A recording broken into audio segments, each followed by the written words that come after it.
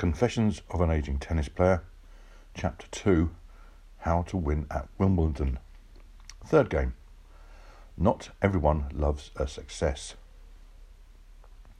I was shocked earlier tonight when I was hanging around the locker room, as the guys call it, to find that contrary to my belief that everyone, i.e. the guys, would be pleased for me and my early wildcard success, that there are certain tennis players, so-called professionals, who are actually quite dismissive of my achievement so far.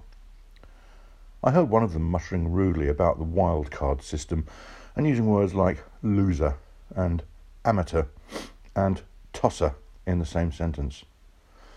When I tried confronting him with a hard stare, he just stared back, spat out his chewing gum at me, and fiercely pulled on his tennis hat backwards in that irritating Leighton Hewitt style. And no, it wasn't Leighton Hewitt.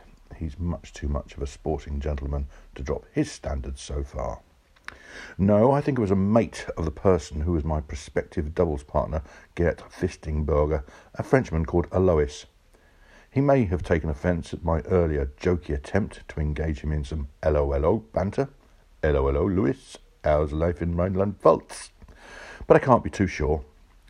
I'm pretty sure, though, I saw the two of them in the showers whispering to each other and casting me baleful glances in between washing each other down. But his hostility has certainly been a wake-up call and has shown me another side to the green and pleasant lawns of Jerusalem.